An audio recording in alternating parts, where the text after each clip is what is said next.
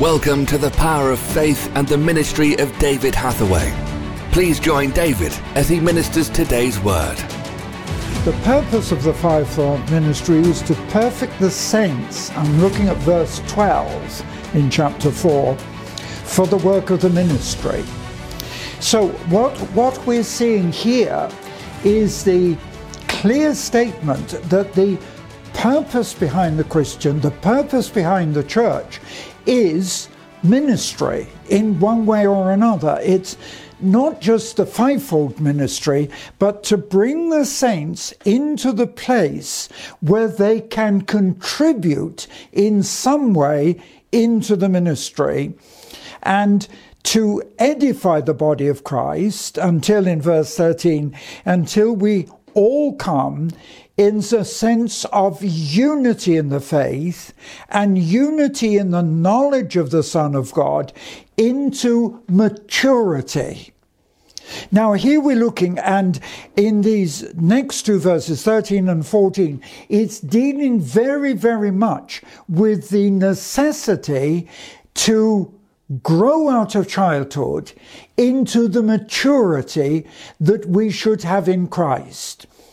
Paul elsewhere refers, as you know, to the milk of the word, and saying that there must come a time when we move from the milk of the word into the depth of full food, just as a baby begins with milk before it's able to take the full food.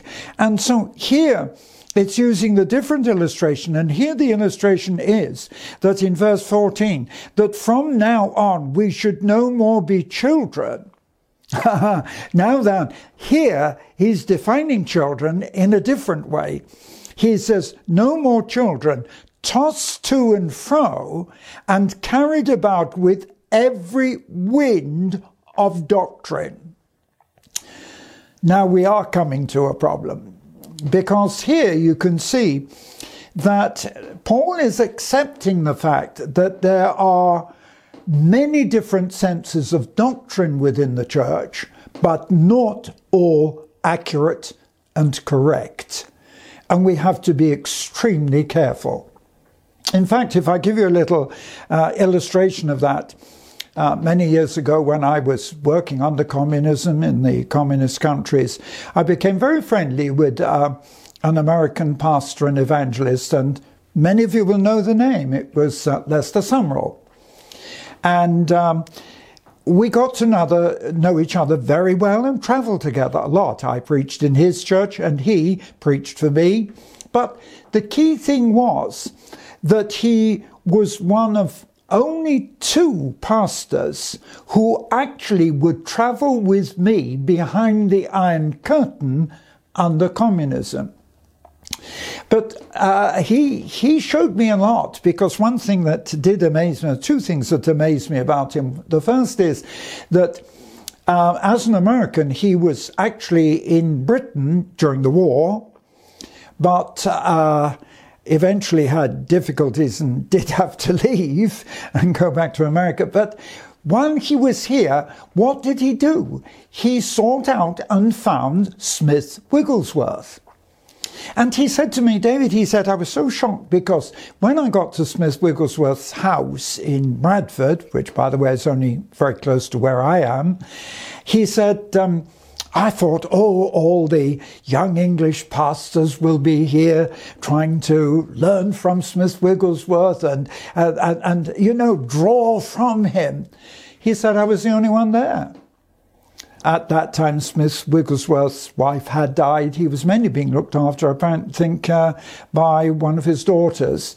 So the big thing that Lester Sumrall said was he was so shocked to see that in Britain, it seemed as if people totally neglected and ignored Smith Wigglesworth. And yet he, although he was an American, was there, and he really did have a lot of fellowship with Wigglesworth. And, there are two problems here, because he was saying, why is it that the younger men aren't looking to the older ones for for strength, for encouragement, for information, because after all, yes, when we are young, believe it or not, I was young once, we can be very full of enthusiasm, thank God for that, but at the same time, sometimes we could do with a little bit more of maturity. And somebody once said, it would be a good thing if you could put old heads on young shoulders. In other words, you could have the wisdom of age with the enthusiasm of youth. And now, of course, for me, I'm very happy because yes, thank God I do have some wisdom from the years, but also, as you probably know, I've still got the energy and the vitality, well, not just what I had in my youth, I've got more. I'm more energetic, I've got more energy now, I think, than almost any time in my life. But the second thing that Lester Sumrall shared with me was quite key. He was asking about different leaders in Britain, spiritual leaders. He said one of the problems, he said, in America is he's found that some of the key people, evangelists and key spiritual leaders, in their latter years seem to lose the faith that they had and get into some rather strange, unusual teachings.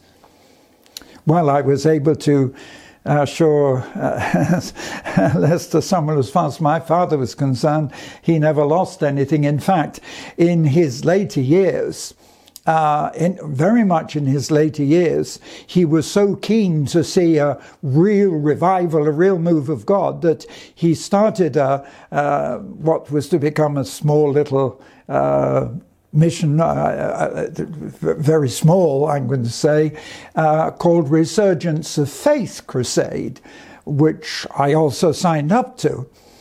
But what we've got to be so careful of is that we don't get turned aside, because there are strange doctrines out there, and I'm not going to go into detail with them today. I don't have time in this message, but we do have to be careful that there are some who would lead us astray.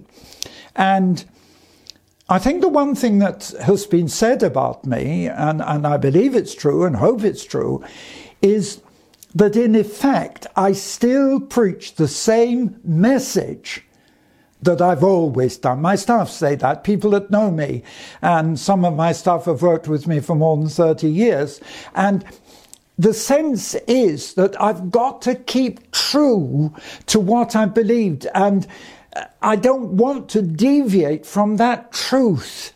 And in a dream that God gave me only about 2 years ago, I was standing, waiting to go into heaven, in effect, and I was carrying something, and I was in this long line, and it was as if a voice said to me, don't let anybody take that away from you.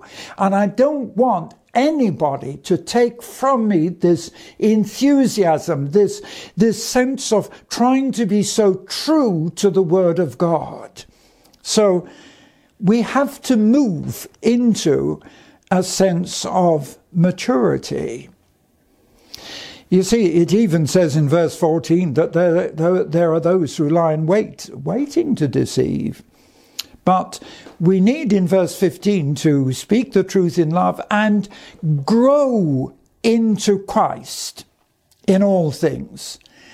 Now, it's essential that we grow into the likeness of Christ. We share his desire, his passion. And you know, it's only a few years ago, 3 or 4 years ago, that in one of my long prayer walks, I was really in prayer, and I was really saying to the Holy Spirit, I was saying, Holy Spirit, you know more about Jesus than anyone. And I said, I want you to share with me the secrets of how Jesus ministered, how successful he was in evangelism, how successful he was with the ministry of healing. And I'm saying, Holy Spirit, I want to learn more about Jesus. I want to be more like him. I want to be like him in the way I preach, in the way I teach. I want to be like him in the way that I bring healing and so on. I want to be more like Christ. Thank you for listening to The Power of Faith, broadcast with David Hathaway. We would love to hear from you. Contact us by visiting www.eurovision.org.uk. Also available online are a large assortment of videos, magazines and books for your growth in God. We would like to give all new subscribers to David's ministry a free gift. To receive your free gift, visit www.eurovisiontv.org. Remember, those who know their God will be strong and do exploits.